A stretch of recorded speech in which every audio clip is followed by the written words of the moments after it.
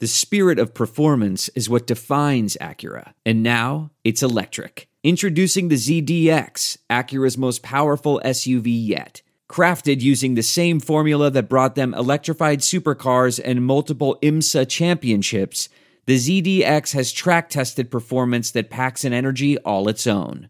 Unlock the energy and order yours at Acura.com. Worried about letting someone else pick out the perfect avocado for your perfect impress them on the third date guacamole? Well, good thing Instacart shoppers are as picky as you are. They find ripe avocados like it's their guac on the line. They are milk expiration date detectives. They bag eggs like the 12 precious pieces of cargo they are. So let Instacart shoppers overthink your groceries so that you can overthink what you'll wear on that third date. Download the Instacart app today to get free delivery on your first 3 orders, while supplies last. Minimum $10 per order. Additional terms apply.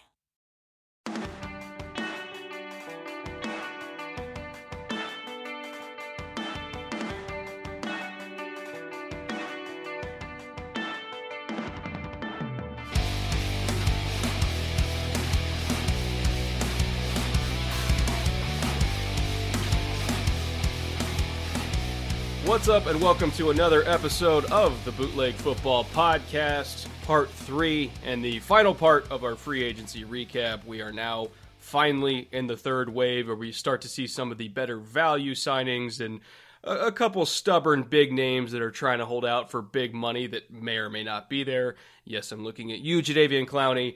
Thank you for joining us once again, here with my wonderful co-host, EJ Snyder.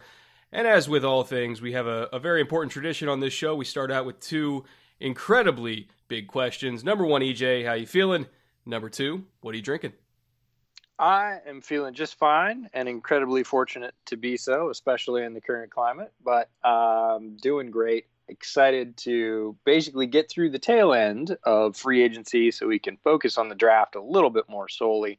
And what am I drinking? I am going for a Trader Joe's beer, oatmeal stockyard stout, creamy stout, 5.2 by volume, so pretty easy to drink, really dark in complexion. So I've had a couple of these, but I'll definitely give you a summary at the end. What are you drinking? Hold on, a dark beer that's 5.2? Yeah, it's very drinkable. It's one of the things I like about it is you can have a couple of these and not feel like the cat slept in your mouth. I didn't even know that existed, a dark beer that low in ABV. I'll have to check that out. Yeah, true stouts can come in anywhere from, I would say, 5 to 7. And this one is, again, it's almost like if you've ever had a black IPA or what they call a dark ale. It has that sort of tenor to it. It's not super thick, and that's one of the reasons I like it. But what's in your glass tonight? Well, you can tell I'm much more of a whiskey guy than a beer guy. I'm drinking Your People's Water, that Jameson Black Barrel. Excellent. Jameson is just so easy to drink, which is what makes it so dangerous. I mean, it's a little bit lower in terms of bite. I'm not really sure what they age it in. I don't know what the difference between Black Barrel and normal Jameson is, but the overall Jameson mash bill that they use, it's a lot sweeter. I think than, typically a lot of the scotches that I drink, you don't really get any of the smokiness to it. It doesn't really fight you as much as a lot of the scotches I drink. And keep in mind, I'm an Islay guy. I love Lagavulin, I love Ardbeg, I love Lafroy, Brooklady. Those are all of my favorite scotches. So drinking Jameson by comparison, especially Black Barrel, is literally just drinking water. But it's a nice, easy drinker. Goes well with kind of the nice and easy, smooth topics of conversation we got. Kind of wrapping up the, no pun intended, bottom of the barrel free agents here. Yeah, I know, but I'm here all week.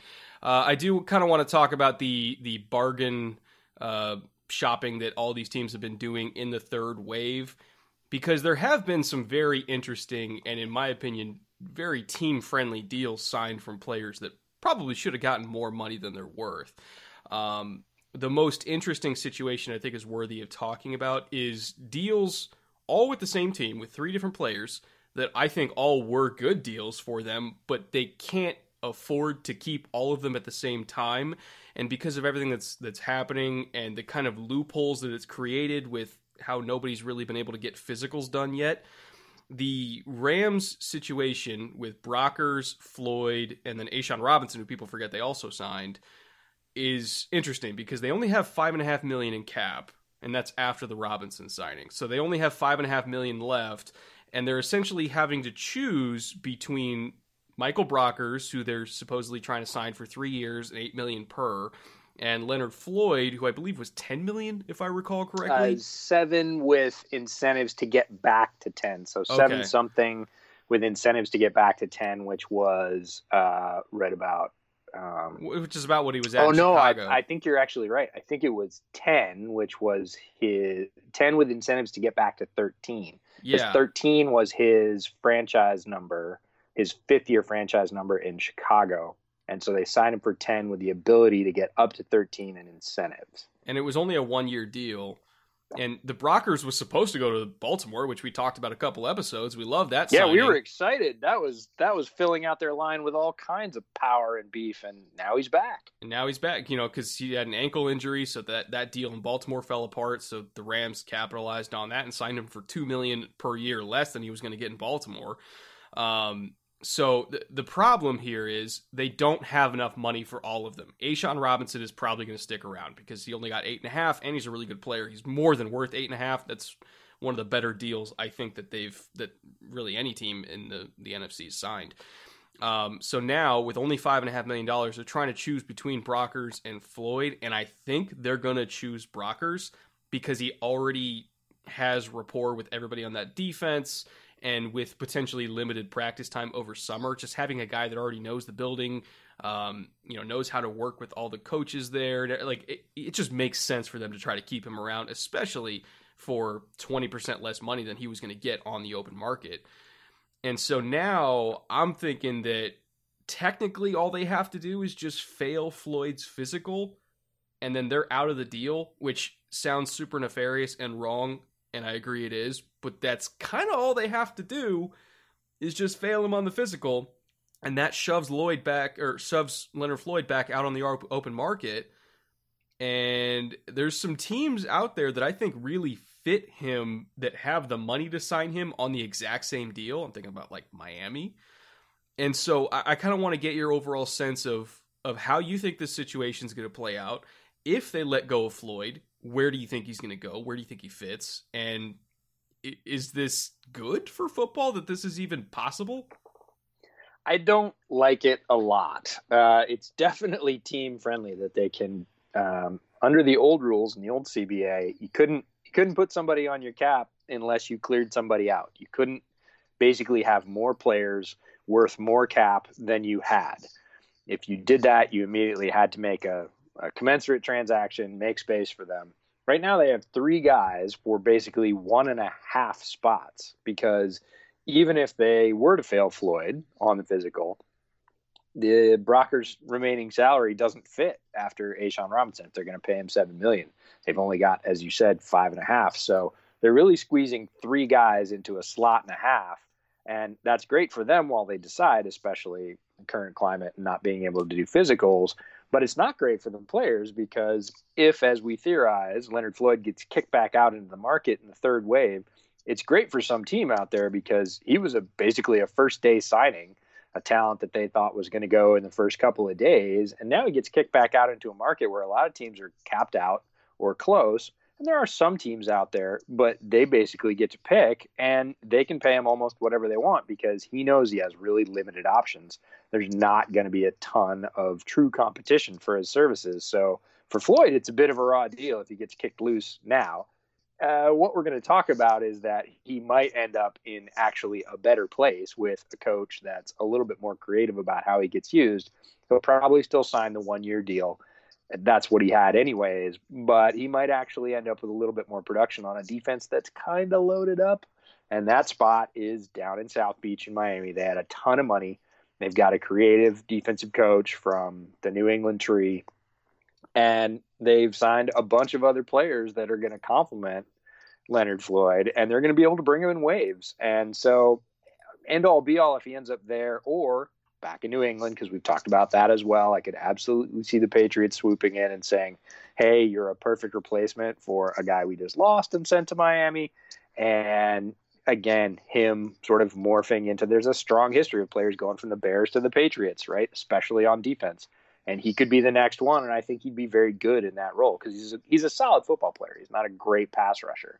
But I think it's a little too team-friendly, and if it does happen that Floyd is the one that gets kicked back out into the cold, that's kind of a raw deal, especially since he signed kind of in good faith in the very early going of free agency, and now he's got to, go basically hoe another road and find another way back to a different team. We always like to talk about, who's the Batman pass rusher and who's the Robin pass rusher on your team.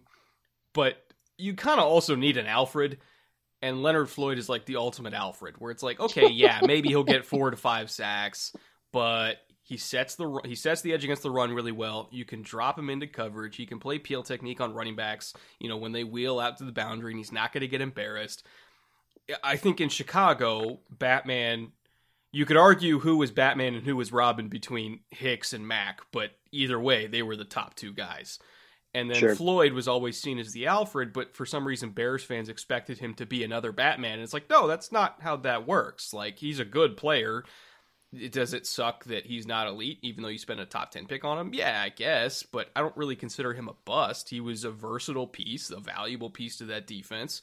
When people started to get hurt, and everybody expected him to step up and be that elite player, I think they had poor expectations for what he actually is. But like you mentioned with Miami, with Flores, where they love players that are versatile, where it's like, okay, maybe you only get a handful of sacks, but you're still good against the run. You do your job. We can drop you in coverage. You're not limited to only one, certain package. He's a kind of fit for that defense where they might put 11 Alfreds on the field, but they all work together really well. So I'm right there with you. If I was his agent, because I think his agent can kind of read the tea leaves here and see that they're going to get screwed, I would be almost trying to angling and to go to Miami, because at least you can save, or at least kind of get back some money for your client because they don't have income tax there. Even if you're going to have to take less of a deal, which is almost guaranteed they're going to have to take less than what they would have gotten in LA, at least get some money back by going to a team that has a lot of money, that will use him properly so that he can put good tape out there for next year's free agent class. They don't have to pay income tax, which could be worth hundreds of thousands of dollars. That, I think, is the best scenario for all parties, or at least the second best scenario. The best scenario would be he gets to stay in LA, but unfortunately, I just don't think that's possible. So it sucks for Floyd, and it sucks that this loophole is a thing. I don't think anybody thought it ever would be, but unfortunately, everything that's going on in the world has kind of made new things happen that nobody really expected, and this is one of them. So again, sucks for Floyd, but I think he's going to be okay in the long run. What do you think about Robbie Anderson to Carolina, just kind of keeping with all these third wave guys? Because I think when you look at system fit, it's kind of perfect. It depends, right? I think Robbie Anderson was a guy we thought was borderline sort of day 1, day 2. He's the big speed threat in terms of yards per catch. That's really Robbie Anderson's calling card, was with the Jets.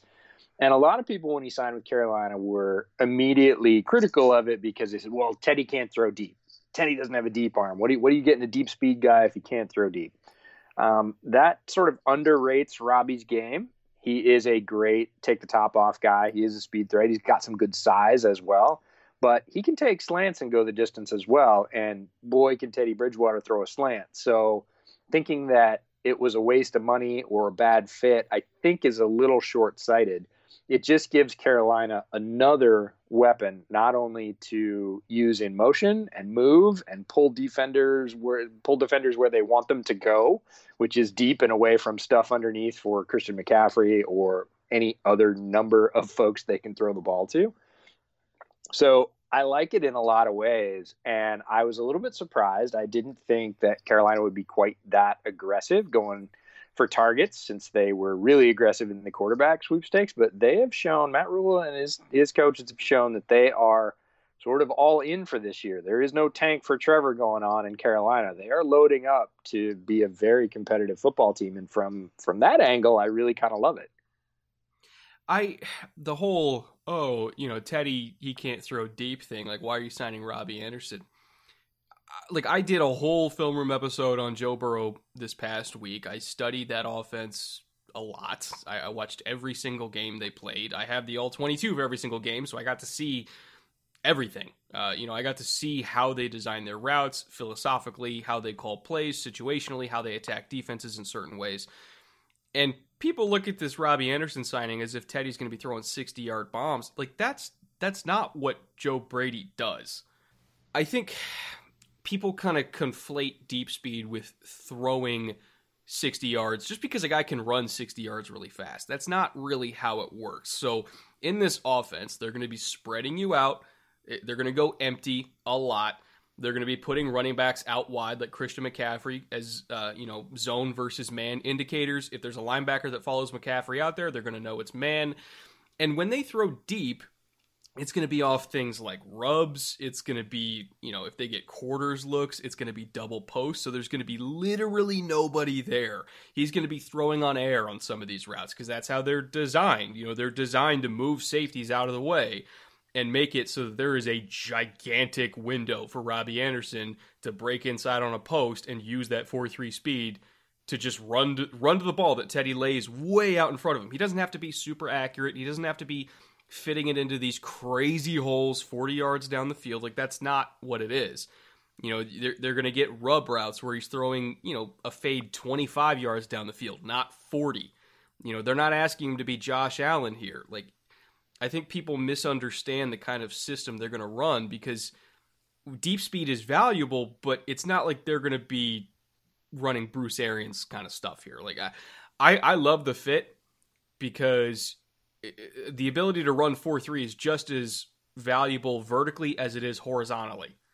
And if you get him like running on a drag, like if they're running mesh and you get him running on a drag and you pick off the corner that's trailing him and he's got the ball with 4.3 speed, like it's still going to be a 20 to 30 yard gain. So I love the fit. I think people dog Teddy way too much for his lack of arm strength. There's a lot of quarterbacks that don't have great arm strength, but they've done really well throughout their career. If they're smart, if they're accurate, if they throw with touch and anticipation, that's what Teddy Bridgewater is. Like, Carolina's going to be fine. Panthers fans, I will give you that they handled Cam's departure horribly. I 100% understand that. And I agree with you.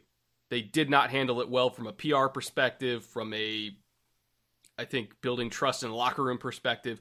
But from a football perspective, Teddy Bridgewater's a great quarterback, fits the system. They have tons of weapons that fit what Teddy does well. And offensively speaking, they're going to be a lot better of a team than people think they are.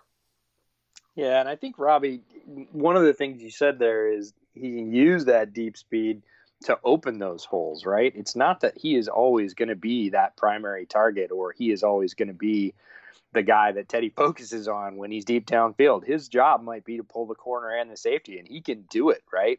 If he keeps an equidistant route, little inside step, and goes on a go, and they both have to go to cover him, that's going to leave those wide windows underneath for DJ, for CMC, for all those guys.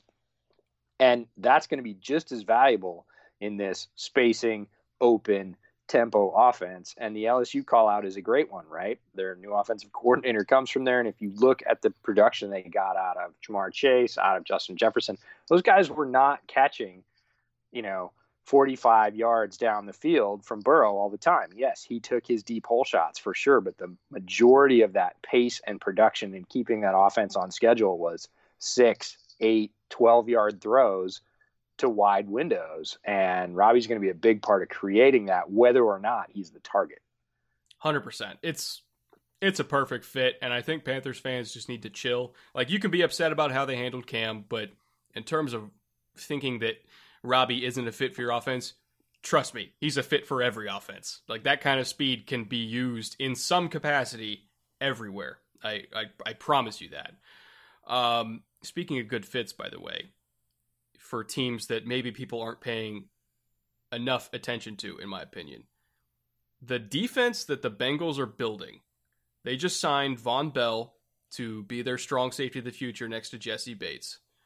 But when I look at their overall roster that they've built on the defensive side of the ball, this whole, putting up 40 points on the Bengals thing isn't going to last very long, because you got DJ Reader now next to Geno Atkins, which in my opinion is going to be one of the better defensive tackle duos in the league, as long as Geno can still play, which I think he can. But Reader, I think, is the best nose tackle in the league, so that right there I think is a dynamic duo. You're a big Jermaine Pratt guy. When he was coming out, I was a little bit lower on him as a prospect, but you loved him coming out, and he's still going to be their starting Mike linebacker. So if he turns into what you think he can turn into, they got linebackers sorted. Their secondary, like I said, you got Von Bell, who's a really good box safety, and Bates, who I think projected more as a pure free safety. So now you're leaving him in deep center field, where I think he's more comfortable. You got William Jackson at corner. Trey Waynes is their nickel. You still got Kirkpatrick there as their number 2. They signed Mackenzie Alexander also to compete in the nickel spot. Maybe they'll put Waynes as the number 2 and not start Kirkpatrick, and then have Mac Alexander there. There's so much talent in that secondary. They've got a really good trio up the middle in Reader, Atkins, and Pratt. There's pieces here. You can complain maybe about depth at edge, because Carl Lawson at this point is probably their best one, maybe. But man, they're building something there. Yeah, I'd take Carl Lawson, so there's that. But it's really interesting. The defensive tackle tandem you mentioned, Atkins and Reader, sort of mirrors what they're doing with safety, right? Just 2 levels back with Jesse Bates and now Von Bell, right? They have their heavy guy, and they've got their movement guy, their speed guy, right? Bates is their speed guy. Bell's the heavy guy. He is not a great deep anything safety. He is tremendously effective around the line. He's a big hitter. He can match tight ends, slower tight ends in the short zone. He's a huge run fill guy. He's a great blitzer. He can come off the edge, that sort of force slot. So it's really interesting that they have the same thing up front that they have out back now. And then, there's a lot of movable pieces in the secondary. They just signed LaShawn Sims as well from Tennessee, guy from Southern Utah. Came out a couple of years ago. Big. Again, he didn't really have a role. People were like, is he a corner? Is he a safety? Well, he's a little bit of both. And he's a big guy, 6'2", flies around. He can look at a guy like Von Bell and go, that's the role I can carve out in the NFL. Great mentorship. So I really like the range of talent. And for not investing in the scouting department, Cincinnati is famous under Mike Brown for not investing in the scouting department in the way that really 31 other teams do. They end up with a lot of talent every year. They have for the last 4 or 5 years. You look at it, you look at them after the draft, you look at who they pulled, the values they got, where they got them, and now they're signing them in free agency as well. I think that roster is much more loaded than people would think by just A, looking at the helmet, or B, sort of looking at past performance. There's better talent than there's been results on that roster. And I think, if everything happens the way we think it's going to, and the guy you did the film room on, Joe Burrow, ends up there, and he should, leads that offense, talk about their offensive line. It's not great. They're going to need some help there, probably top of the second round right away. And maybe the third round, maybe the fourth round, they've got some holes to fill there. But if you get a good, solid trigger man in Joe Burrow, which he certainly is, and you highlighted that beautifully in that film room video, and then you've got this defense, like you said, you're not going to roll up an easy 40 on Cincinnati. You're going to struggle to get to maybe 25. And if you think Joe Burrow can't put up 21 to 25 points and keep it close, you haven't watched his film. So Cincinnati just got a lot more interesting to watch. They really only need a couple positions, maybe 3 at most. Obviously, they need a new right guard and a new right tackle, because there is no universe in which I want to go into a season with Xavier Su'Filo and Bobby Hart as my starters on the right side of the line. That's probably the worst right side in the league, comfortably. And so I think that 100% needs to be addressed. Burrow is going to be the first overall pick. I think we can kind of, write that one in pen. But they still need a new right side of the offensive line. And then they need depth at edge, because Carlos Dunlap, who's been a really good player for a really long time, he had a really good year last year. He's in his 30s now. And then Lawson, I think, is probably their only other rotational edge that I think can sort of be counted on to get pressure. So they need a third guy there. But other than that, like, the roster's pretty good to go. It sucks that they're in a really good division because I think they're going to lose some games that they would have won if they were in an easier division. But I don't think people are going to walk over them maybe as much as you expect, especially if they get Joe Burrow. Like, in a couple years, since he's going to be pretty damn good. In terms of teams that are... I'm going to throw something at you because something you just said sort of stuck in my ear. Huh. So they go Burrow at the top, which they should. Absolutely. We're not going to upset the apple cart there. And then they say, we really got to get a guy behind Dunlap. And they decide to do it at the top of the second. Who are you thinking? Epinesa. Ooh. I mean, almost the same frame. Yep. Not that dissimilar a skill set. Uh-huh. Dunlap, I think, is a little bit bendier. Yeah, I'd say he has a little bit more burst, or probably doesn't have at this point, but had, certainly in his heyday, a little bit more burst and a little bit more bend, but not a ton. He's somewhat similar. He's a big frame, power player, controls the edge really well, strong with his hands. That just sort of started sounding a lot like him. And you can get good guards in the third, in the fourth, even in the fifth, right? You got to grab somebody that's got the skills like to fit your system. Lemieux in the third. You could get a Lemieux. Yeah. You could get Jonah Jackson might slide down. Stenberg. There's a ton of guys. Stenberg's there. Stenberg would be a great fit with what they do. But there's a ton of guys. Their offensive line coach hates him. They would never take him. Yeah, I know. He just rode him at the Senior Bowl, but in terms of fit. But there's guys that are going to be there.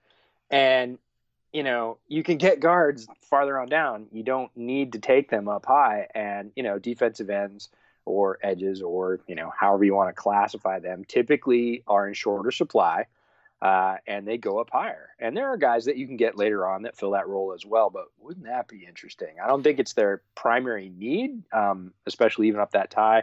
I think really they're probably going to be looking for a tackle, one of the tackles that slips that's sort of on the outside of that top 5 fringe. Yeah, Ezra or Jackson or one of those guys. Yeah, Austin Jackson could be the second Georgia guy, Isaiah Wilson. There's a couple. Shadiq Charles is making a little bit of noise, moving up a little bit because he looks good and not good when you watch his tape. There's a bit of a duality there, but there's guys there that they might take a run at.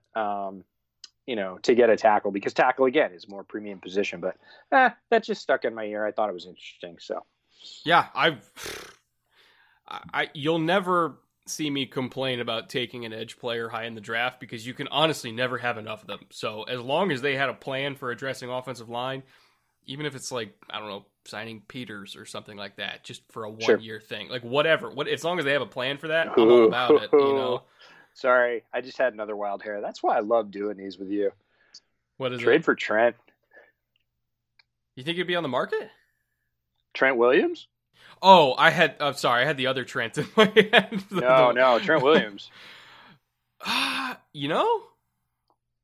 What would it cost? I don't think Mike Brown would do it. I don't think he would open up the checkbook in a way that's probably going to be necessary. That'd be expensive. It would be super expensive, but, come on, you're bringing in the top pick in the draft, an asset you really don't want to grind into the ground like the Colts drove Andrew Luck into the turf face first. Yeah. And he's there, right? He doesn't want to be where he is. He's basically asking publicly now, hey guys, get off your hands. Let me go. And man, if Cincinnati stepped up, got Trent from a different pool, grabbed Burrow and Epinesa, and then they were looking for a guard in the third. Yeah. Come on. I think the one thing is Trent had a big problem with Bruce Allen, but he likes Dan Snyder, and I assume that he likes Ron Rivera because who doesn't like Ron Rivera? So maybe they're banking on Ron and Dan being able to convince him to come back because Bruce is gone. He's asked out. He asked out even after Ron arrived. He made his first public statement that said, "Look, enough. It's over. Let me go." So I just thought of that. I was like, premium tackle sitting out on the market. This desperate need for tackle to, protect brand new number one asset in franchise. Wouldn't that be interesting? He's a fit. He's definitely a fit. I want to talk a little bit about Emmanuel Sanders to the Saints. Kind of broke a lot of Cowboys fans' hearts that he ended up in New Orleans when the tea leaves were saying he was going to go to Dallas for quite a while. But I think he's a perfect fit with the Saints to kind of complement Michael Thomas, who spends most of his time in the slot anyway. You could put Sanders outside at Z. And I think the possibility of stacking both of them together is tantalizing to me, because Sanders, even despite his age and despite tearing his Achilles a year and a half ago, he's still got some juice. He's an extremely savvy route runner. He's very smart. He's got great hands. He's a great leader in the locker room. In terms of an older veteran receiver, there's very few that I would want on my team more than Emmanuel Sanders. I love everything about that signing. Yeah, it's a perfect shot for the Saints, right? Drew, maybe a year left, maybe 2. Sanders, probably about the same. I'd say 2, maybe 3. It's just sort of 2 stars aligning and saying he's still got, like you said, a lot of talent. This is not a guy on his last legs when we're talking about Sanders. Very good routes. Peyton's going to know how to use him. Stacking him with Thomas is beyond tantalizing because they both know what they're doing in terms of really abusing defensive backs route-wise. That's why Thomas has had so many catches in his first couple seasons there. And he's a solid pro. He understands. He gets it. He's not super diva. He's going to be able to fit. Seems like a guy that's going to mesh very quickly with the Drew Brees because they're both all about ball. They're both all about winning. They know what's going on. They have a wide range of experience. I don't think the terminology is going to be a problem for a guy like Emmanuel Sanders. And again, in a season where we may not have full OTAs, we may not have a full offseason, we might not even have a full preseason, a guy that can come in, understand, and contribute very quickly, sort of get on the same page, he just adds one more piece. And New Orleans always seems to have 3, 4 really good options in that offense, and Sanders is just another one. It just seems kind of like when the Patriots sign somebody and we go, oh, that's so Patriots, right? This is so Saints on offense. When I heard, I wasn't even surprised. I was like, it's perfect. It's a Sean Payton move. Yeah, we're done here. Move on. They're gonna sign him and prosper at least for the upcoming season, and that's really kind of how the deal lays out. They don't know what they're going to get out of Breeze after this season. Line him up, give him a bunch of tools, give him one more good run, and Sanders is a perfect player to do that for him. I will say this, because of how this offseason is going to be, with potentially limited workouts, bringing in a guy that is going to be able to digest a playbook with very little team interaction, and work with his quarterback probably remotely all offseason to kind of get on the same page. Sanders is brilliant. I happen, not to name drop here or anything like that, but I know his trainer, who's the same trainer that works with a huge portion of the league. You get on his client list, is all pro after all pro after all pro.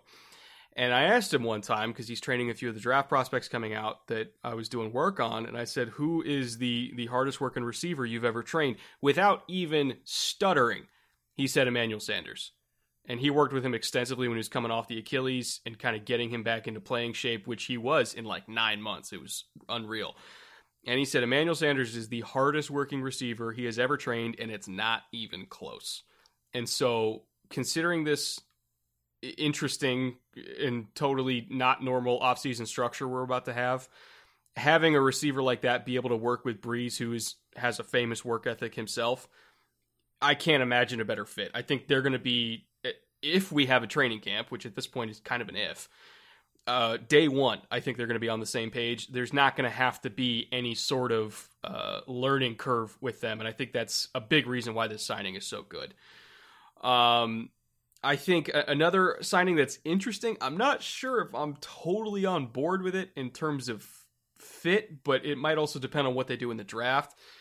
Gurley to Atlanta, I think, can work because Gurley still has a lot of talent, but they need to have a structure around him to limit his touches. and I mean severely limit his touches so that you get the best out of those 8 to 10 touches a game, and you do not let him cross that threshold, because that's when things start to get a little bit messy.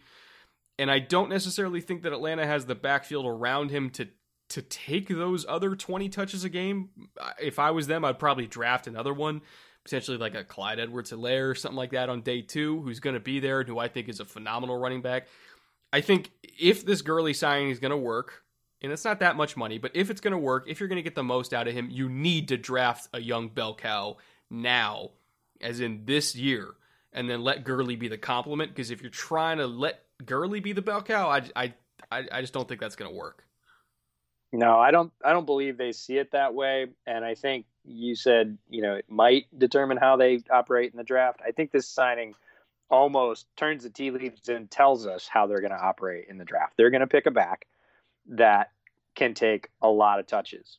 And I would say greater than 50% of the touches, because if you're, again, asking Gurley to take more than half the load at this point, I think you're setting yourself up for failure. And I think they know that. I don't think they have their head in the sand about that. So I would absolutely expect Atlanta to take a back. There's a lot of backs in this draft that could contribute on day 1, and you can get them in the 3rd and the 4th. Now, again, if they see a guy that they really like and he's available, sure, go take him, because he's the guy that you're going to run hard through the first contract. It's important.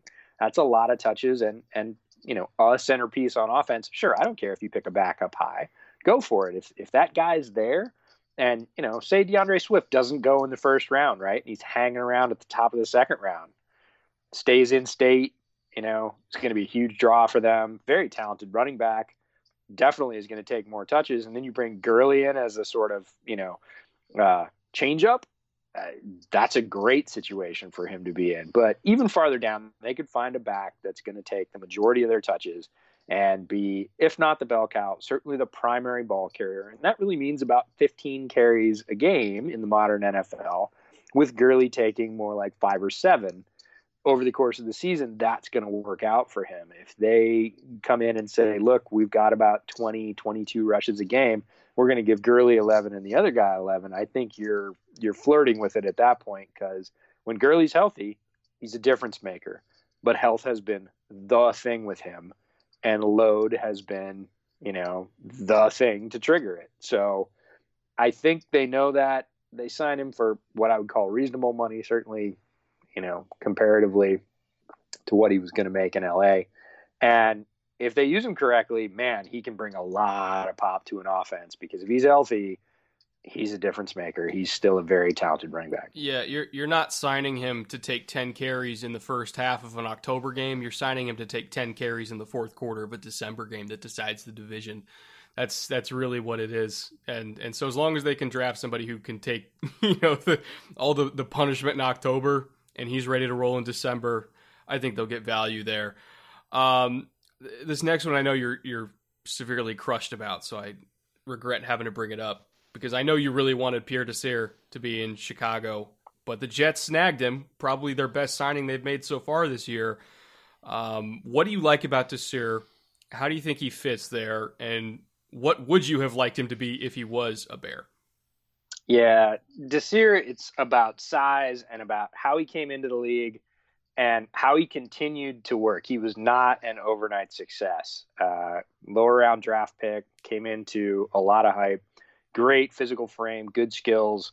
Came in the same year as Stanley Jean-Baptiste, right, from Nebraska, who was the next sort of great hope at We don't speak that name here, EJ. Oh, SJB? You got burned on SJB, did you? Now, a lot SJB of people got burned on SJB. I loved his frame, and I watched his game, and I went, oh, the frame is great, the game is not. And Pierre Desir, I thought the opposite. Came from a small school, always hard to sort of call that transition from small school to the top level of competition on the planet. And he struggled for a couple of years. He bounced around. He was available every time he was available. I hoped he'd end up in Chicago. Didn't get there, didn't stick. And then the light came on. Third, fourth stop, right? He started playing very solid corner. And he's got a great frame. He's now caught up to the speed of the game. He understands. He's a seasoned pro at this point. He's been fairly healthy. And he just provides you great physical outside leverage one-on-one versus big receivers. And, in the NFC North, that's something you can really use. And with Prince Amukamara moving on, Desir was a guy I thought could come in and take a lot of snaps at a high level as a starting number 2.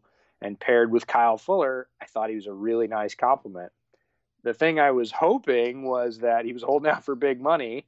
And, the Bears are up against the cap. They don't have a ton of cap space. So if he was going to sign for 8, 9, 10 million, which I think he could have gotten just because the cap goes up, yeah, I would have been fine with just passing and saying, hey, too rich for the Bears' blood, no big deal. But he signed for like $5 million. Yeah, it was dirt cheap. And for that, it makes me really sorry. Yeah, it crushes my heart a little bit that he's not in navy and orange. I think the Jets fans will really like him. He's a hardworking player. He's smart. He is not ego-driven by any stretch. And he's pretty darn effective. He's had some good seasons and strung them together. So, good for the Jets for getting him. I'm sure the Bears had the reason for not going out and paying him that, or maybe they weren't in the market. Don't know. But he had a chance to be a starter in Chicago and will just walk right in. He'll probably have the same chance with the Jets. But in terms of which team, which defense I would rather join, I think I'm probably going to lean towards the Bears there. So good for the Jets. He gets to play with a great young safety. That's awesome. I hope he does well. He's just a player I've followed since the draft, so I really root for him wherever he goes. But boy, it would have been fun if he lined up this year in Chicago. And by the way, for those listening, don't confuse this signing with them potentially not still being in on a corner in the first round, potentially after a trade down. If a tackle isn't there, people have always kind of seen Henderson out of Florida as like their default backup plan. I think that's still on the table even after the Desir signing, because their number 2 corner right now on paper is Brian Poole, who is really more of a nickel. So they still don't really have anybody else that can play outside. They desperately needed Desir, but they still need another one. So I don't necessarily think they're out of the Henderson sweepstakes. So just if you're doing your mock drafts, keep that in mind. This signing doesn't change that much in the grand scheme of things. If you spend $5 million on a corner these days, it doesn't really it doesn't mean anything. You from doing anything, right? It's just another corner on your roster. So I think he'll outplay his contract. It means you're slightly less desperate than you were 2 days ago. But that's exactly right. Yeah. Keeping it with the AFC East, there's a very underrated signing that not a whole lot of people are talking about, but it makes a ton of sense. Because he plays a lot like a Patriot as is in terms of positional versatility. And that's Adrian Phillips to the Patriots. When I think of Adrian Phillips, I think back to the playoff game that the Chargers played against the Ravens a couple years ago, where he played Mike linebacker literally the whole game. They were playing dime. They were playing dollar. They had 6 and 7 DBs on the field the entire game to stop that run game. He was at Mike linebacker. Against heavier packages, he would play strong. He would play apex. He was kind of used all over the field. But I think he plays a lot like a Patriot in that way, where he can kind of be a linebacker. He can kind of be a safety. You just put him somewhere within 10 yards of the line of scrimmage, and he's going to do work for you. What do you think about Phillips to the Patriots? I think it's such a Patriots move. When you think about him, you think about him as a guy that just eventually going to end up in New England. I thought it might take a little bit longer, but super versatile, heavy. He reminds me a lot of Patrick Chung, right? He's going to be the next sort of Patrick Chung. And it's 5'11", 209, came from Texas, already has an all-pro under his belt, a Pro Bowl. He'd been with the Chargers the whole time. Like you said, versatile, heavy, can sort of back the middle in those dime, nickel, spread packages. Very smart safety, so you have to be to play in Bill Belichick's defense. Just seems like he checks all the boxes: versatility, toughness, smarts, demonstrated productions. And very few people are talking about Phillips to New England, and I'm like, why not? This is going to be the guy that's going to be a linchpin, who's had a ton of success, that the Patriots always seem to go out, snag this guy. Again, second wave, almost third wave guy, didn't make any kind of press, almost no ink. And he's going to make an impact in the AFC East for the next 2 or 3 years for sure. I wouldn't even doubt he doesn't get re-signed by the Patriots after this, because they're going to love him. And you know how much he signed for a year? Don't. $3 million.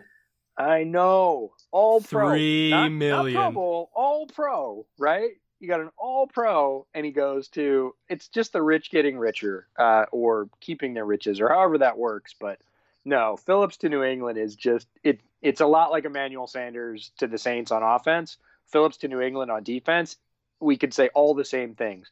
Veteran presence, is going to know the system, plays the way that team does, is going to mesh with the people they have in place already.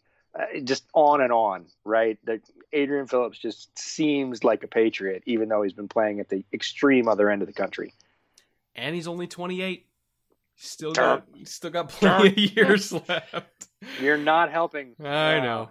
I was supposed to talk about this with a smile on my face.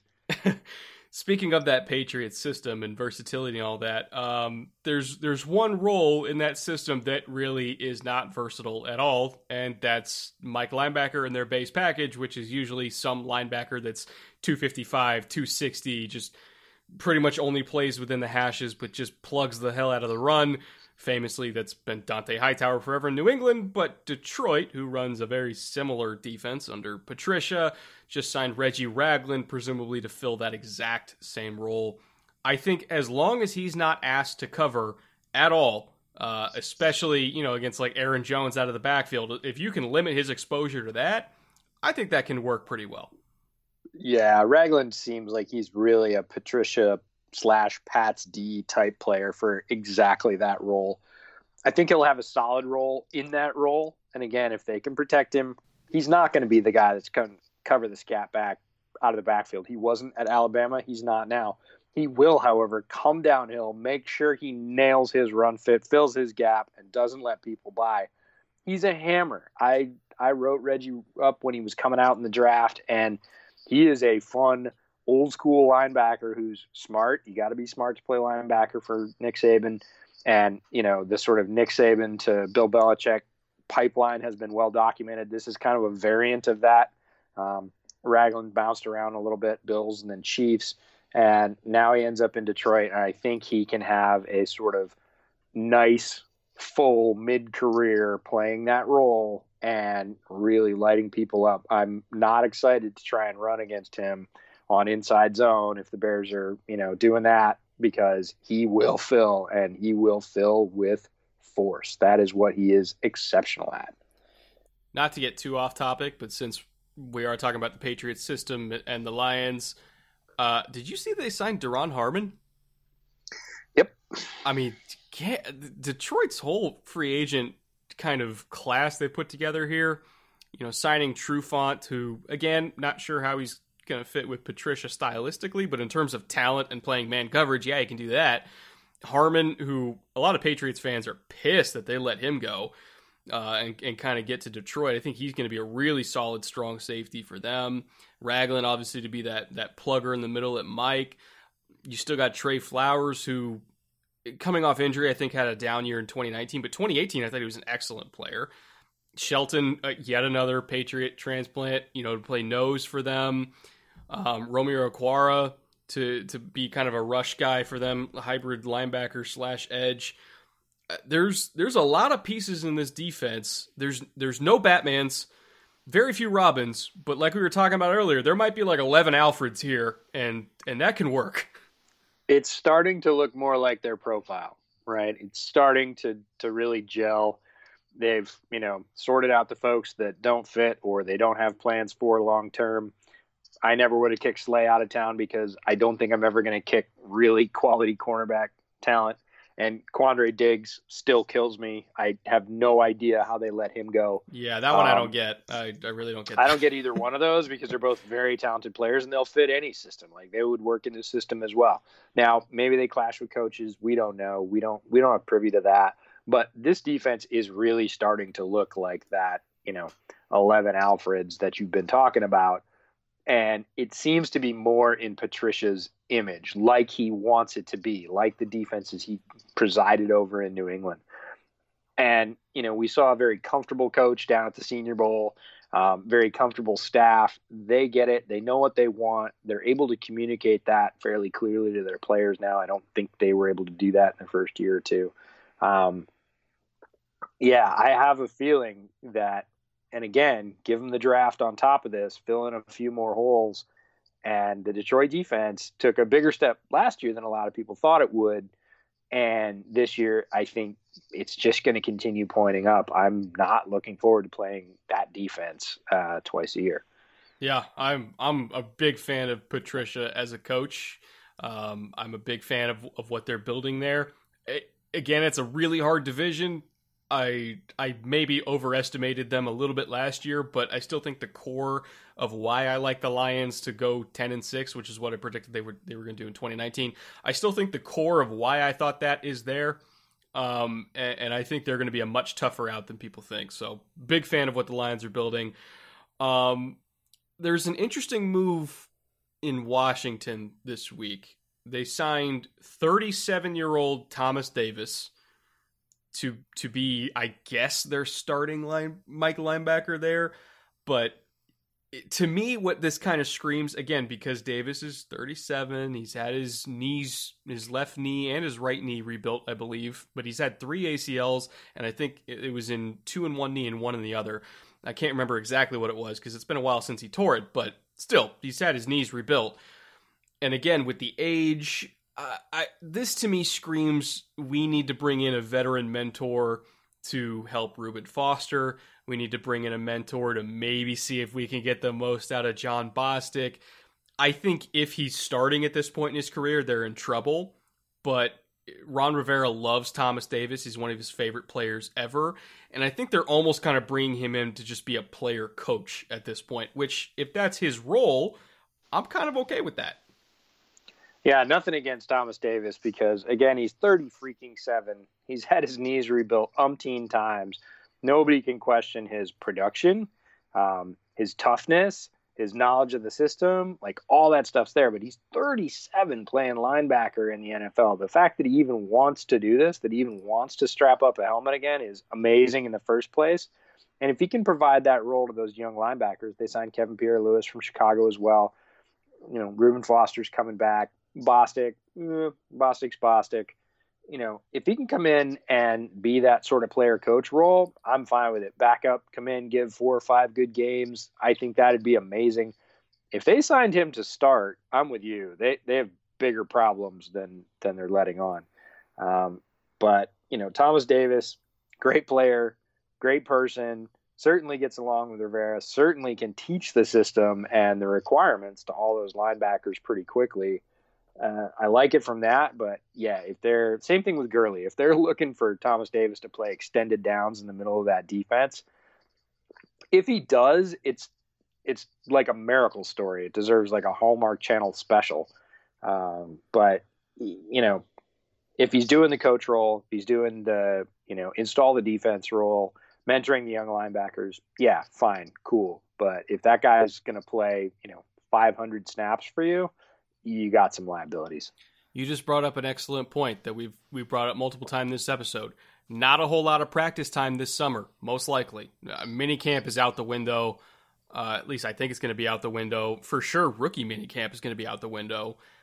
You need to have guys, if you're a new coaching staff, you need to have guys that already know your system, that can help younger players get it faster, and in a pinch, maybe play significant snaps at first, just because you know what the checks are.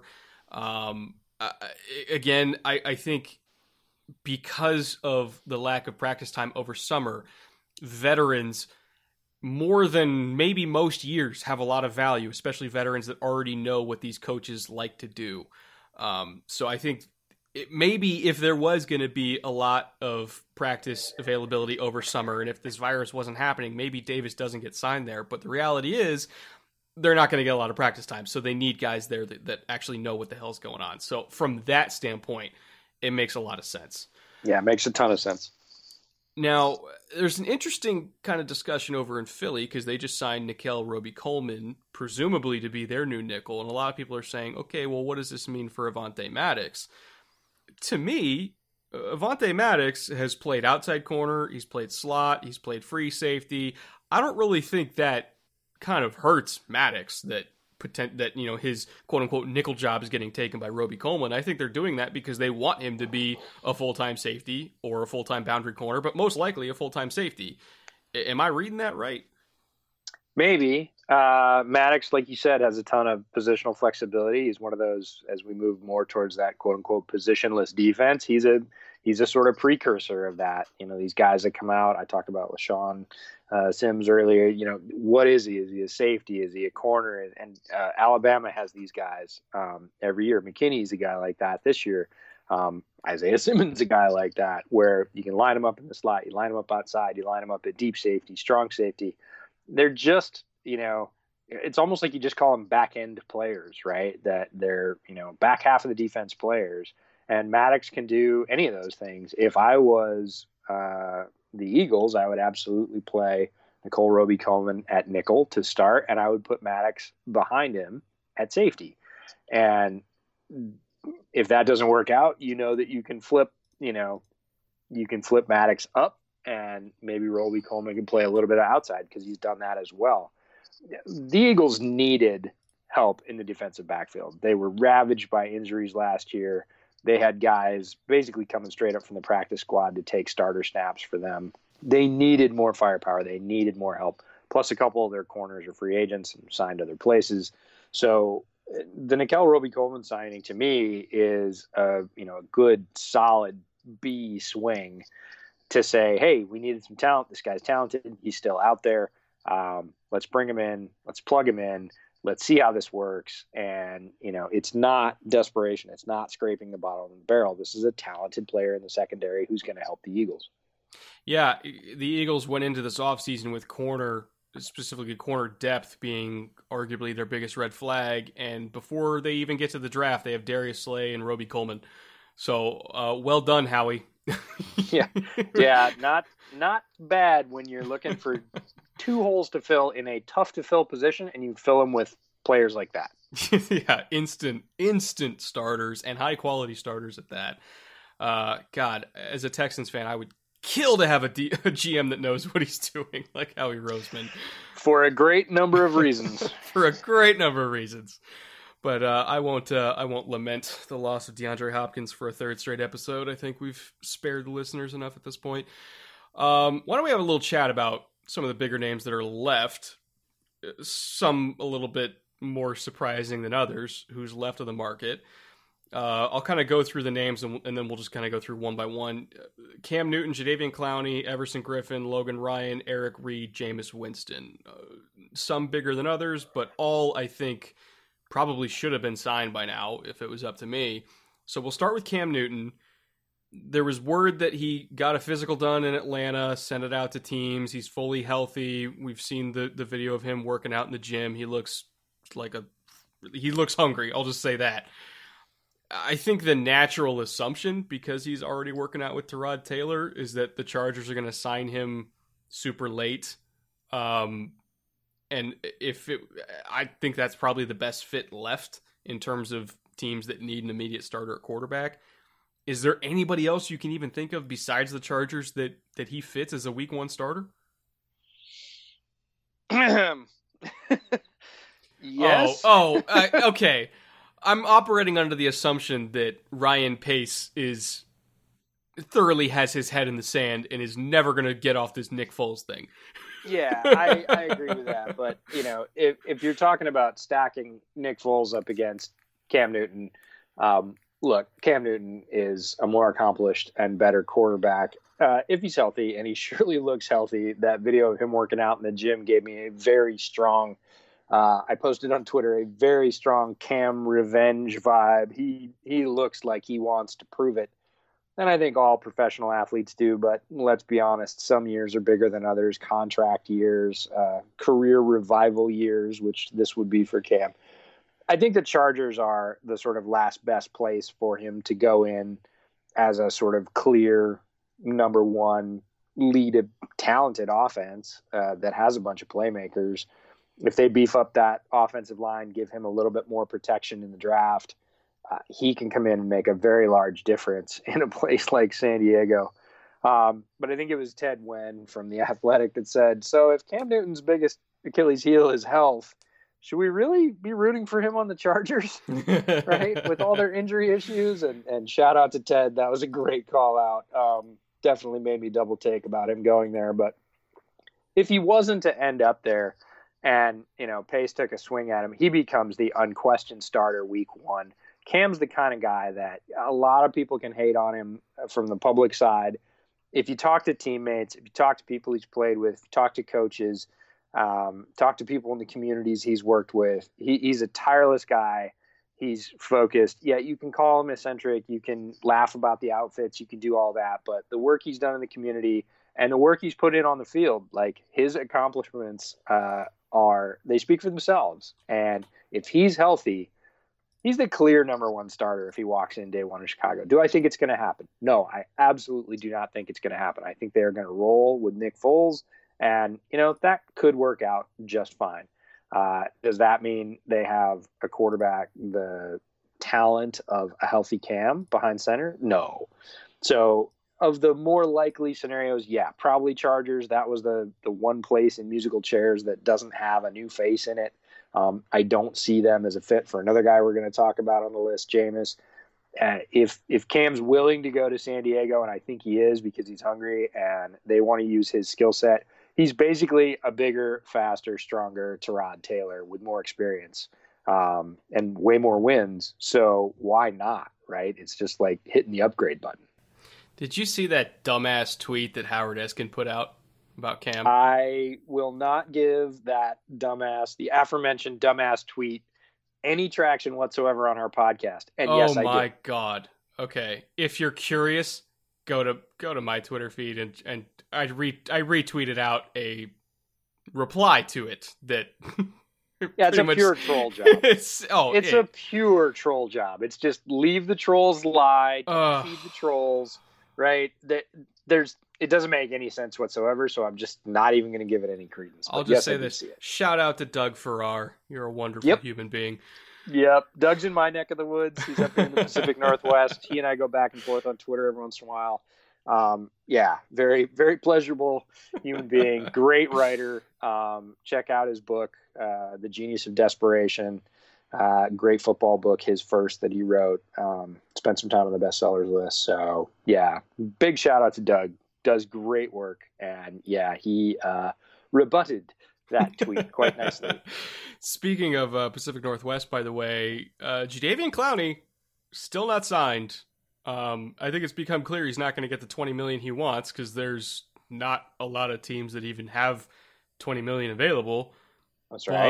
But we kind of talked about Leonard Floyd earlier. I am kind of looking at a coach down in Miami that has some money available that really likes edge players that can stop the run. Yeah, it's possible that he ends up there, but it's interesting because they've already signed a bunch of edge players, right? They not great edge players, but they brought in Shaq Lawson and Ogba and Van Noy, who is a sort of flexible linebacker but can play edge as well. They're sort of stacking up the position. They do have money left, and Clowney would be a big add. I don't know that they're going to go after that kind of splash. And between him and Everson Griffin, the next guy on our list, like there's still some firepower out there in the third wave that can get you veteran production at a premium position. It's a little bit odd that they're hanging out there, but those guys could be late adds to teams and make a big difference in their defense. The reason why I think Clowney might end up in Miami, even though they already have Shaq, they have Van Noy, Ogba. When Flores was with the Patriots, Clowney, without a doubt, was the biggest thorn in the side of that entire New England offense because what Romeo Crennel did was he would line up Clowney at Mike. They didn't even use him as an edge on third down. They put him at Mike, lined him up right over the center, and said, go attack his snap hand before he can get set. And Clowney would absolutely obliterate the pocket. And Flores saw firsthand, I think like 3 games in a row they did that, and it worked every time. It was a playoff game, a couple regular season games, and it made Tom Brady extremely uncomfortable. And I think he's seen that work before, and I don't think Shaq Lawson can do that role as well. I don't think Agba can do that role as well. And Van Noy, I think on third down, you really want Van Noy as more like an ad blitzer or coming off the edge. You don't want him being the guy that crushes the pocket. So I would sign Clowney to be a starting edge that crushes the run and then move him to Mike on third down. And Flores is the kind of defensive coach that likes to do that kind of stuff anyway. Like, they got the money. They could probably get him for a 1-year deal. Again, Clowney's going to be looking for, give me a 1-year deal and I'll hit the market again next year because people can't give him physicals, which is a big part of the reason why he hasn't been signed because nobody can give him a physical. He'll get less income tax taken away from him. Like, it kind of makes sense. Yeah, no, I wouldn't be surprised by it. And boy, would that defense just come in waves at that point. Oh, man, it would be so fun. Yeah, and I think Griffin, the next guy on our list, is still very productive at 32. He's not, limping or sliding into the end of his career here just looking for a payday. Like, this is a guy that, again, you're not going to put up as a base end that's going to take, 800 snaps. That's not what you're going to do with him. You're going to bring him in for the right 450 snaps total over the course of the year, again, shading most of those towards hopefully the playoff run your team's going to make, and he's going to come in and do work. And wouldn't it be interesting if John Schneider just waits out Clowney, Clowney ends up going somewhere else, and Griffin's hanging out there, and he goes, "Hey, Everson, you want to come up and play heavy end for us?" Right? Because that's just exactly the kind of thing that Schneider would do. And Griffin would come in and play that sort of Cliff Averill, Bennett, wild card role that goes big to small on the end of the Seahawks line, and he could do it. He's got the frame for it. He's got the game for it, and it would be a heck of an add to a team like that, and somebody's going to get a deal on him because he can still be productive. And Schneider's going to wait as long as humanly possible because they only have $11 million in cap space. But if you can get him for $7, maybe, yep. I mean, A'Shawn Robinson there's got no more money out there. there. There's no more money out there. We've got a quarterback. We're in the hunt every year. Pete Carroll, a noted veterans coach, right? Loves his veterans, lets them largely run the ship. It's very attractive, very attractive space to walk into. A team with a winning pedigree, great facilities, are going to treat you as a human and as a veteran, as an adult. There's a lot worse places he could end up in the league, right? And I'm kind of looking through. Let's see. Do they play against Minnesota? Oh, look at that. Seattle plays against Minnesota in Seattle. Revenge game. Revenge game. Hey, some veterans will sign specifically for revenge games. I'm not kidding about that. They do it all the time. That was highly publicized last year, right? No. I'm signing right here because I want them twice a year. Yeah. Yep. Oh, I love that fit. That'd be perfect. Yep. Logan Ryan, I think, has been like the consummate number 2 corner for years now. I think he was a better player than maybe given credit for in Tennessee, which is probably why he's on this list of guys that we didn't expect to be available. In terms of somebody who is really, really smart, very good in zone coverage, maybe not the best man cover corner, but I think his instincts in zone and his vision in zone are really good, and Tennessee got the best out of him doing that. I'm trying to think of a system where he really fits, and I kind of think Indy would be good for him. I don't know how much money they have. Let me look it up real quick, but in terms of who can we get a smart veteran corner that can start immediately?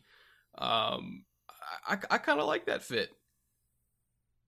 Yeah, I put him on the list because he does play well in certain systems. He's got a good frame. He's he was 28 last year, he'll be 29 this year, so he's certainly got a little bit of gas left in the tank.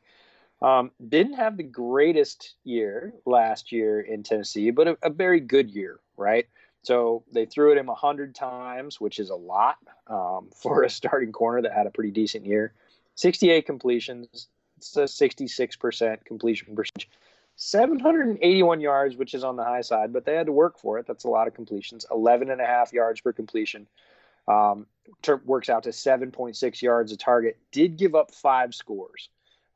Overall rating only 88.7 because that low completion percentage, but gave up some, let's just call them money targets. Adds a little bit from the rush. He blitzed 40 times off the edge. That's Vrabel being aggressive with his corners. 3 hurries, 2 quarterback knockdowns, 4.5 sacks. So that is something, right? That's more than a lot of corners are going to give you. So he's a versatile guy. And just for that, it seems like somebody should have signed him by now. Again, not over the hill age-wise. A lot of the corners that are still out there, 32, 33, 34 years old. Logan Ryan is not that. And again, the longer he waits, the less money he's going to get. But a team that, again, uses him more in zone than man, because I don't think he's a great press man corner, is going to get a guy that can come in and start. And whether or not they need him to start, I mean, who would be upset with Logan Ryan as your number 3 outside corner? Well, let me ask you this, because I think Rocky Sin's going to end up being a starter for Indy this year, obviously. I wouldn't I wouldn't maybe put all your folding money on that one. They've been a little bit disappointed with him. I think he's got the talent to do it, but I think they'll give him another shot. I wouldn't pen him in. Yeah, I wouldn't pen him in that role. They signed Xavier Rhodes for a reason, but if given the choice between Rhodes and Ryan, just watching them last year, I probably would have gone Ryan. Yeah, Xavier Rhodes had a down year too, and again, it's they're betting on a rebound, right? And Ryan was fairly consistent last year. I mean, an opposing passer rating of 88.7, not that bad. No, right? I mean, they're certainly worse. You can look at a lot of the corners that are still available in free agency, and that rating is 90 something. It's 106. It's for one corner I looked up, it's 158.3. I was like, okay. Literally that's perfect. A perfect passer rating. Yeah, that's a perfect passer rating when they throw at him. That's terrible. You don't want to pay that guy. So, Logan Ryan did not have a terrible year. I'm not trying to say that. But Xavier Rhodes had a down year for sure, and they're hoping for a rebound. That's why you sign somebody like that, is to say, hey, we think that year is the outlier, and what you did before that was more typical. We'll see. That's why they play the games on grass or turf, not on paper. But Logan Ryan being out there at this point, again, if you look at the rest of the names in the rest of these positional bins and see the level of talent that's there generally kind of across the board, positions, offense, defense, whatever, the fact that a guy like Logan Ryan is still sitting out there at a somewhat premium position, corner, is surprising at this point in the process.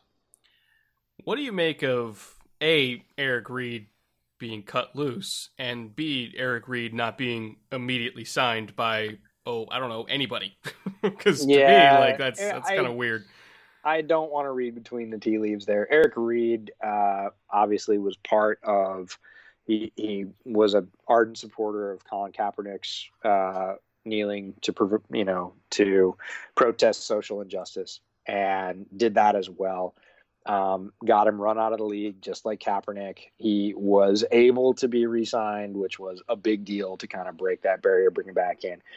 Was tested mercilessly by the league in their drug testing program, basically harassed by any other language, and not terribly surprising. There's certainly teams that won't sign him because of that. I have advocated for him to be a signing in Chicago because I think he's a perfect fit. He's 20 years old. He's a talented guy. Had a bit of a down year in pass coverage last year, but I think that's the outlier. Was still very strong in run support. Would be a great compliment to Eddie Jackson. He's obviously going to come cheap. And people have told me over and over again, look, the McCaskies will never sign anybody who kneeled.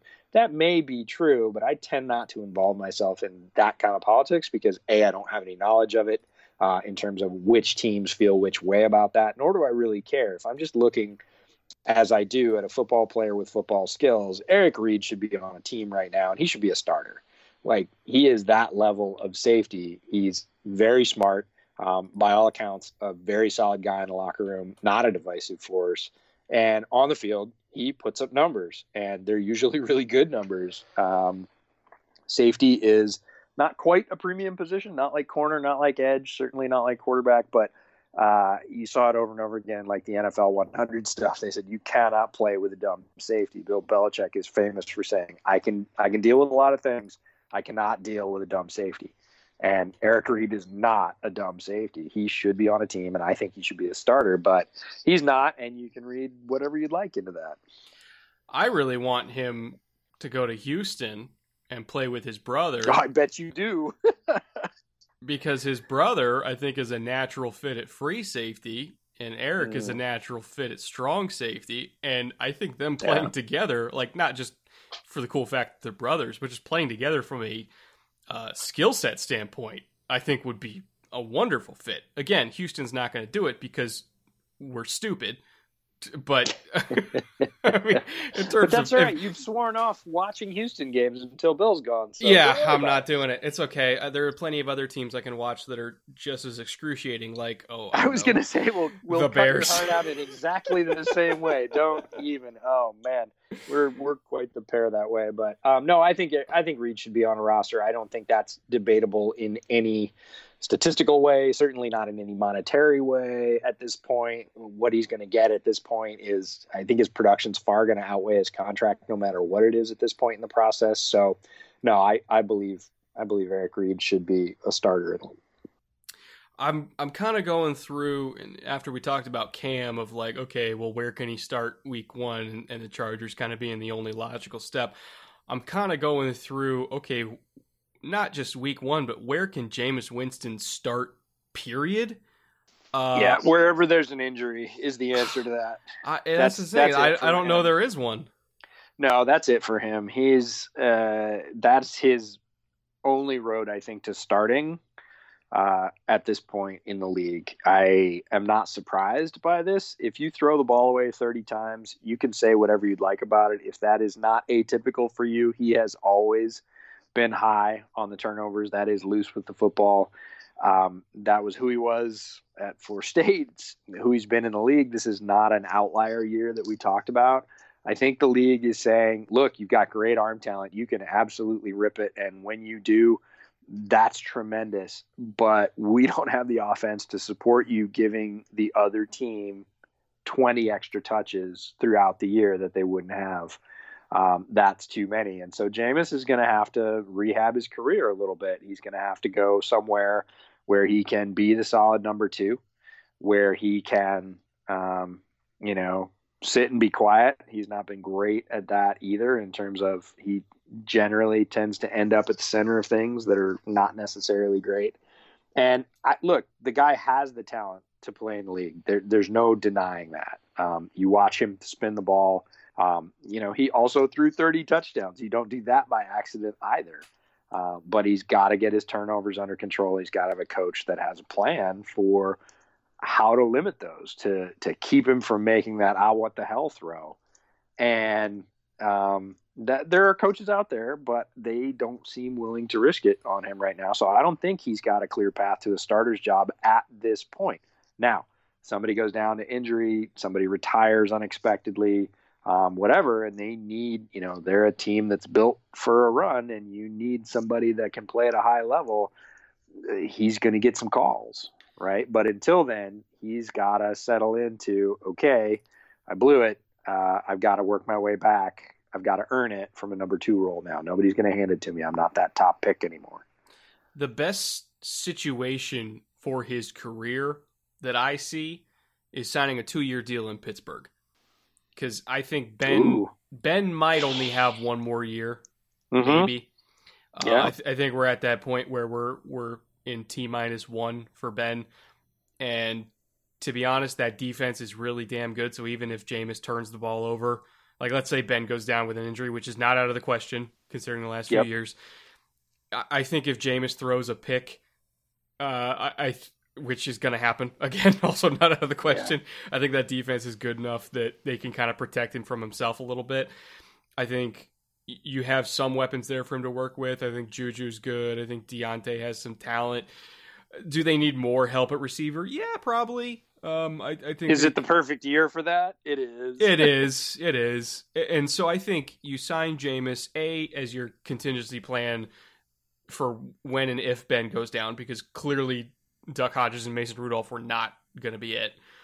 And then if and when Ben retires after a year, then you got one more year with Jameis. You can test him out as the full-time starter after another season in the system, an actual offseason that time.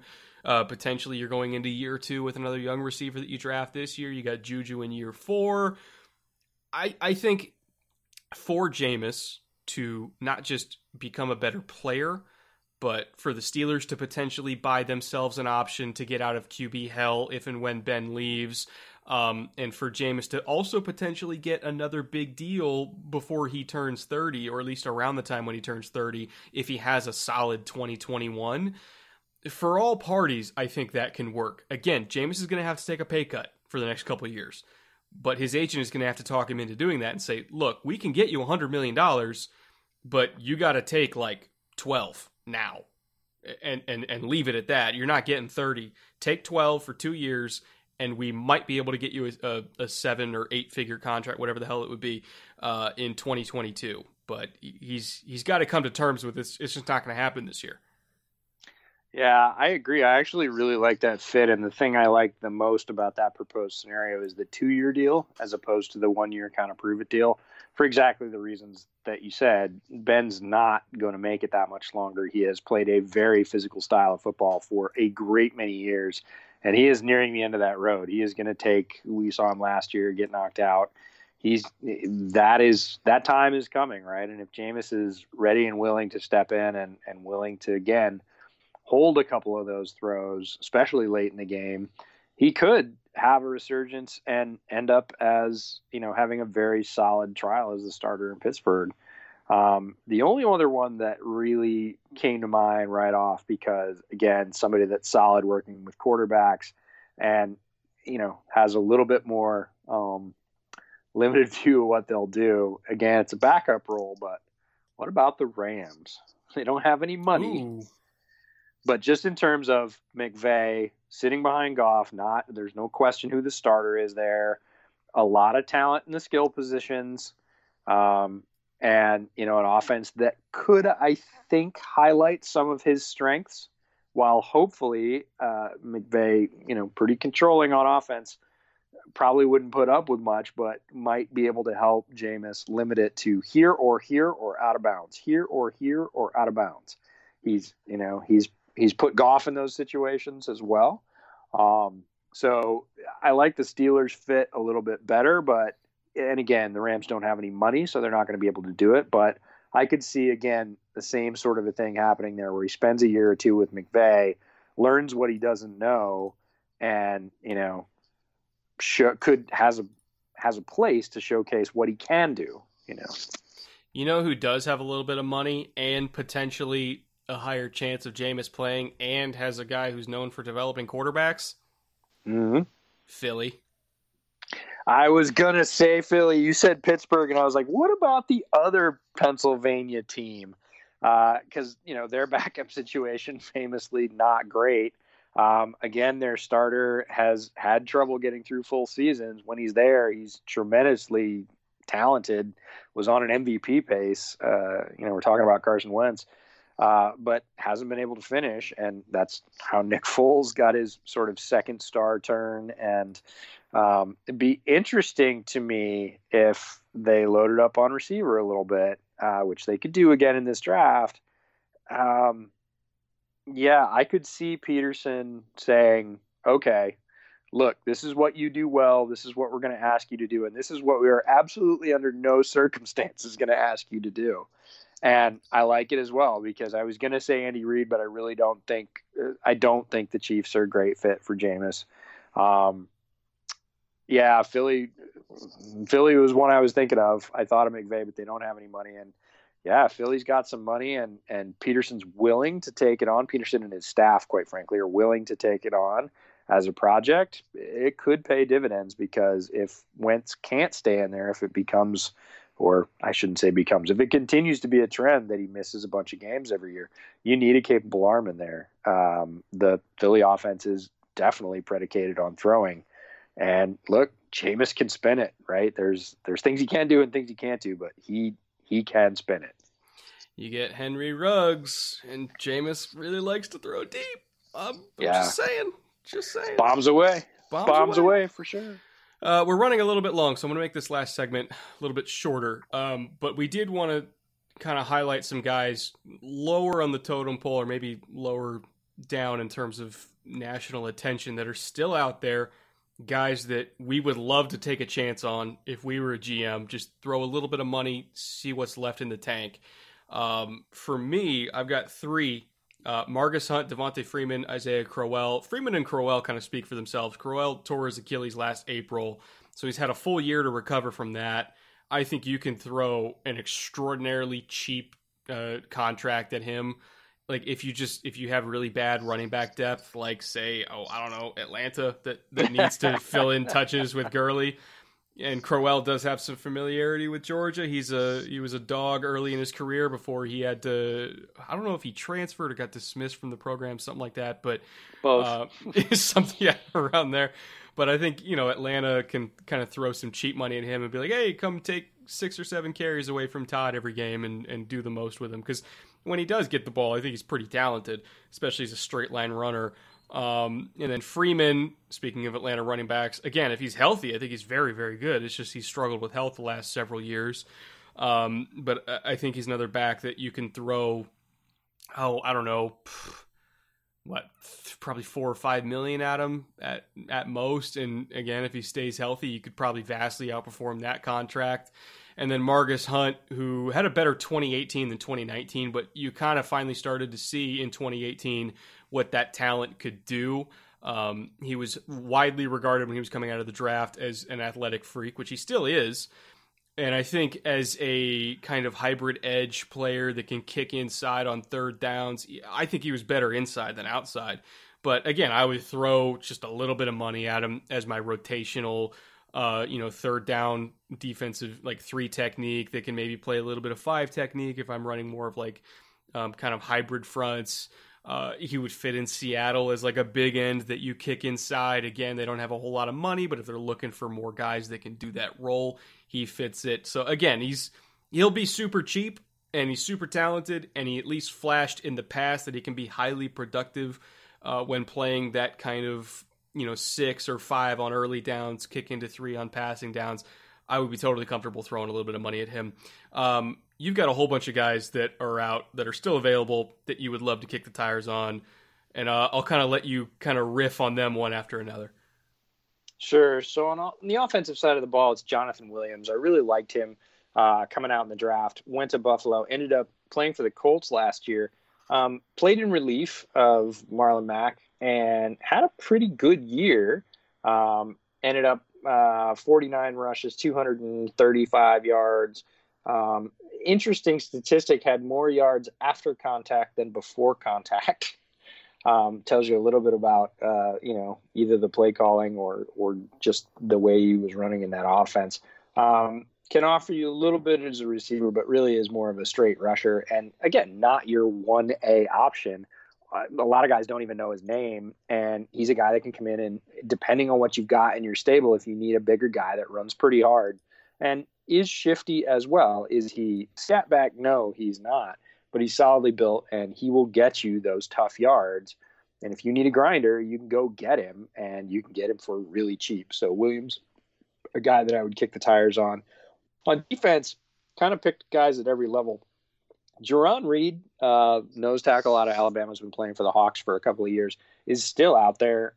Not exactly sure why, whether it's a health thing and people can't give him a physical, or it's just Seattle saying, look, we don't want to pay his market value is somewhere up, probably around $10 million a year. He's not going to get $10 million a year right now, but he's a very effective player. He came in, had some pass rush 2 years ago, and that kind of set everybody's expectations. Oh, this guy can crush the pocket. He was never that guy at Alabama, but he was one of the very best players against the run in all of college football. Excellent technique and run stopper. Will plug up the lanes on the inside, give you a little bit of pass rush, but that first year really kind of skewed people's expectations. Anyways, probably jacked his market value up a little bit too high. And he's kind of like Clowney, another guy coming out of Seattle that's going to have to take a little bit less and look for an opportunity. But I would, if I needed that kind of guy in the middle of my defense, wouldn't hesitate to sign Jerron Reed. My linebacker choice was Kamalei Correa. Guy was with Tennessee, came out of Boise State, a little bit undersized, but just one of those players that gets it done. Had a good year playing under Mike Vrabel this year in Tennessee. Started to show a little bit more of the talent he had at Boise State. Again, is he your number one? I hope not. But could he be a very solid number 3 special teams player, guy that fills in for injury and gives you a little bit of pass rush, enough speed for coverage? Yeah, I like Correa for that. Again, is going to be a bargain signing at this point in free agency. And then if you need a big outside corner, because I don't know, I kind of still feel like my team does. I started looking at guys. Logan Ryan's probably going to pull decent size money. I looked for who was out there that had some size and had maybe a better year last year statistically, with some targets, right? Not 10 targets, not 20, but actually started, 5 or 6 games or played in 13 or 14 games. And the 2 names that came up are Darqueze Dennard and Ross Cockrell. Cockrell's bounced around. He's been in 4 different places. Dennard, this is his really first time being out in free agency. Both of them had pretty good years. They have great size. They didn't allow great passer ratings. They didn't allow a ton of touchdowns. They're guys that you could bring in and run them on the outside in the competition and see if they step up, or maybe they're better in your system than the systems they've been in the past. Not 1A guys, but could be 1B or, second options for you at the outside. And those, again, at this point in free agency, are going to be a real value. So those are my guys. Yeah, and I think that kind of goes to show there's still a lot of talent out there in the so-called fourth wave, I guess, if you even want to call it that. Both top-level guys like Newton and Clowney and Griffin and Ryan and Reed and Jameis, or the maybe guys that you're really more taking a chance on, but they're going to be dirt cheap, like Freeman or Hunt or Correa or Dennard. So there's still a lot of talent out there. I fully expect there to be a ton more signings between now and the draft, but we'll have a lot of weeks to discuss those. Before we get out of here, EJ, do you got any projects coming up that the people should know about? I think we do. We are going to try and do a live mock draft on YouTube Live. Now, neither one of us has done anything on YouTube Live, so we're working out some technical glitches. Hopefully it'll be on there sometime this week. We might run a little test just to see if we can get it going. But once we get this up, Brett's going to draft for the Texans. I'm going to draft for the Bears. We're going to do a full 7 rounds. It's going to be interactive because on YouTube Live, if you're not familiar with the platform, you as subscribers, watchers, listeners, whatever you want to consider yourself, can type in your questions. We'll see them scrolling by in the chat. So we'll have feedback about guys that are going off the board, where they went off the board, who we missed, who we're really looking for. We'll tell you all of that as we go along. So it should be a pretty fun deal. We're both looking forward to it. Should go off sometime this week. Yeah, ideally, assuming the world doesn't end between now and then. Yes, we will do that sometime this week. And then also on Tuesday, I've got another Film Room releasing, which I know it's been less than a week, but I'm pumping that episode out as fast as I can. That one's going to be on, I think, EJ and I's both favorite running back to watch in this class, and that's Clyde Edwards-Helaire.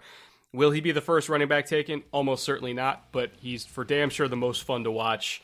And I'm going to kind of dive into that and show how he's not the biggest, not the fastest, but man, he's going to be a damn good pro. So can't wait for that to come out.